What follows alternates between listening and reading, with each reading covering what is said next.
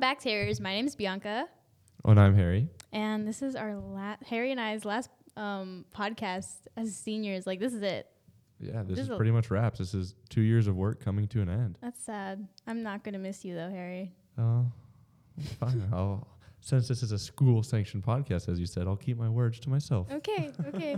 No, but I'm kidding. I'm going to miss all this. Of course. So happy Pride Month, everyone. Today we have the club presidents of GSA here at Redlands High School. Would you guys like to introduce yourselves? Hello, sure. I'm Rowan Detloff. I'm a senior, and I've been the president of GSA since sophomore year, so 3 years. I'm Ed Marshall. I'm grade 12. Been here the entire senior year, so one good old year. That's good. Oh, perfect.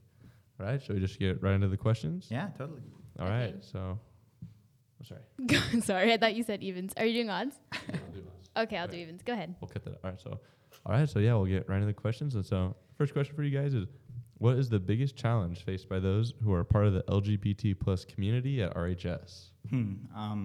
I think stuff has definitely improved a lot over the years with how like the queer community at RHS is treated, but there's still like some issues. Like there are still members of our club that are really uncomfortable with like the general population. They get like nasty comments. They get kind of cruel jokes occasionally, stuff like that. Yeah, occasionally even people get called like slurs at RHS still.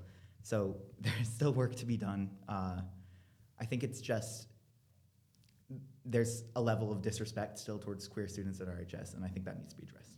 Obviously, like yeah. Yeah, that's mostly it. So I will go to the next question. What has been the peak of GSA this school year? The peak of GSA, not necessarily this school year, but I believe the entire school year was the peak of it, because if we just forget about COVID existing, freshman year, it's just been a club where friends were just hanging out and not really doing much for the community. Yeah, because it was like a social club more than like actively. Just socializing, and then COVID happened. Let's bring that in. And like we just, for some reason during COVID, we were trying to do things despite no club really existing during COVID. But once senior year hit, I joined the club as president, and along with Rowan, we decided, hey, let's do stuff. And we started creating activities and discussions, and everything really went well and became more engaging. Yeah, I feel like GSA has been honestly one of the most active clubs on campus. Oh, yeah, especially this year. Yeah, credit to you for that. Oh, thank you so much. I feel like it's almost every week, and I feel like a lot of it is because we have Sierra in our class, and she tells us so much about it. Yeah. She's awesome. Exactly, She's and so I feel like She's really everyone good. in that club is, really, really into it and really wants to. Everyone is there for a reason. Yeah. And no one's there just to hang out. Everyone's like, you know what? Let's make this club as good as it can be. And I feel like that's one of the true clubs on the RHS campus. Oh, thank you, dude. I appreciate it. Yeah, Applause. Okay. kudos to you, too, because it takes a lot to bring a club back, especially after COVID. Dude, there were like, we had to like fight nail and tooth to get anyone to come during COVID. But yeah, I'm really happy with how it turned out. Thank you so much. Yeah, of course. If no one else has said it, I'm more than sure that the LGBTQ plus community wants to give you a huge thank you, because it took a lot of work, I'm sure. A little bit, yeah. So we'll move on to our next question. All right. So this question is, what are some resources you would recommend to LGBTQ plus allies to strengthen their support within and to the community? Okay, this is an interesting question. Honestly, the best resource I can recommend is just listen to and watch queer media.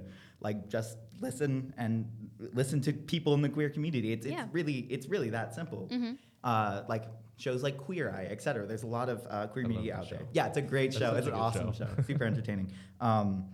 That's the best way to get in contact like with the queer community and like see what their needs and wants are. And if you have any queer friends, just listen to them if they tell you things that are important. Like if they say, hey, I would really appreciate it if you referred to me this way, or hey, I would really appreciate like talking about this, having a conversation about this. Just listen to them. It's that simple. Definitely. Yeah.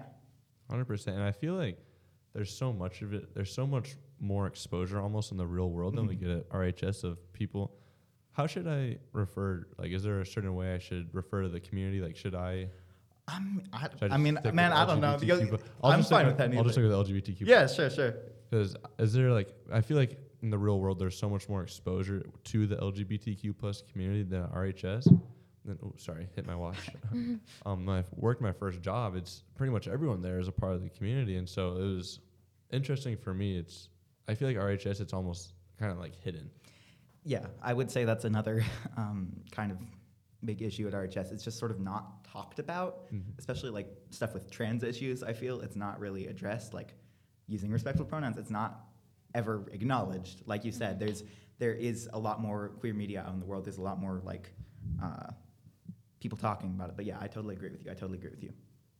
So in regards to that situation, just for like this school year in general, now that we're back in person, how did you guys spread your presence on campus exactly? Because you guys have definitely been one of the most efficient clubs here at RHS in regards to social media and presentation. So how'd that exactly go? Oh boy, honestly, honest to God, that was mostly the awesome now president of GSA, because she took over, Sierra. Yes, she is Sierra! so responsible. She is I'm so happy to be leaving the GSA in her hands, because she's done a brilliant job this year, and I'm sure she's going to continue doing that going forward. You had like the succulent sale earlier on in the year. I was really happy with how that turned out. A lot of like random people I've never seen at GSA before came by. Like a large part of that is due to her. She has great organization skills. She really cares about it. She's awesome. Yeah, shout out to Sarah. Honestly. She has like really good motivational skills. Yeah. Well, because even in ASB, she has been the one person who's just a constant. Yeah, she's never always on burned top out. of it. She's always going, and so. I literally don't know how she does it. I don't either. She terrifies me. If I'm being completely honest, I was out of school since January, So Dude, fair, totally fair. So yeah, kudos to her. Kudos. Do you want to move on to our next question? Yeah, let's move on. All right. So this question is, what is the best and most respectful way to ask others about their pronouns? Well, the best and simplest way to ask someone about their pronouns is to just ask. Yeah. That's Yeah. literally, I know it sounds so simple, but like literally that's all you got to do. Yeah. No one's going to be upset at you, or I hope no one's going to get upset at you Yeah. for like saying, "Oh, hey, what are your pronouns?" I mean, I guess the only way they'd be upset is if they're a very LGBT-phobic cis person. if they're like, "How It's dare like, you?" I don't have no pronouns. They don't It's exist. like, boy, what do you think?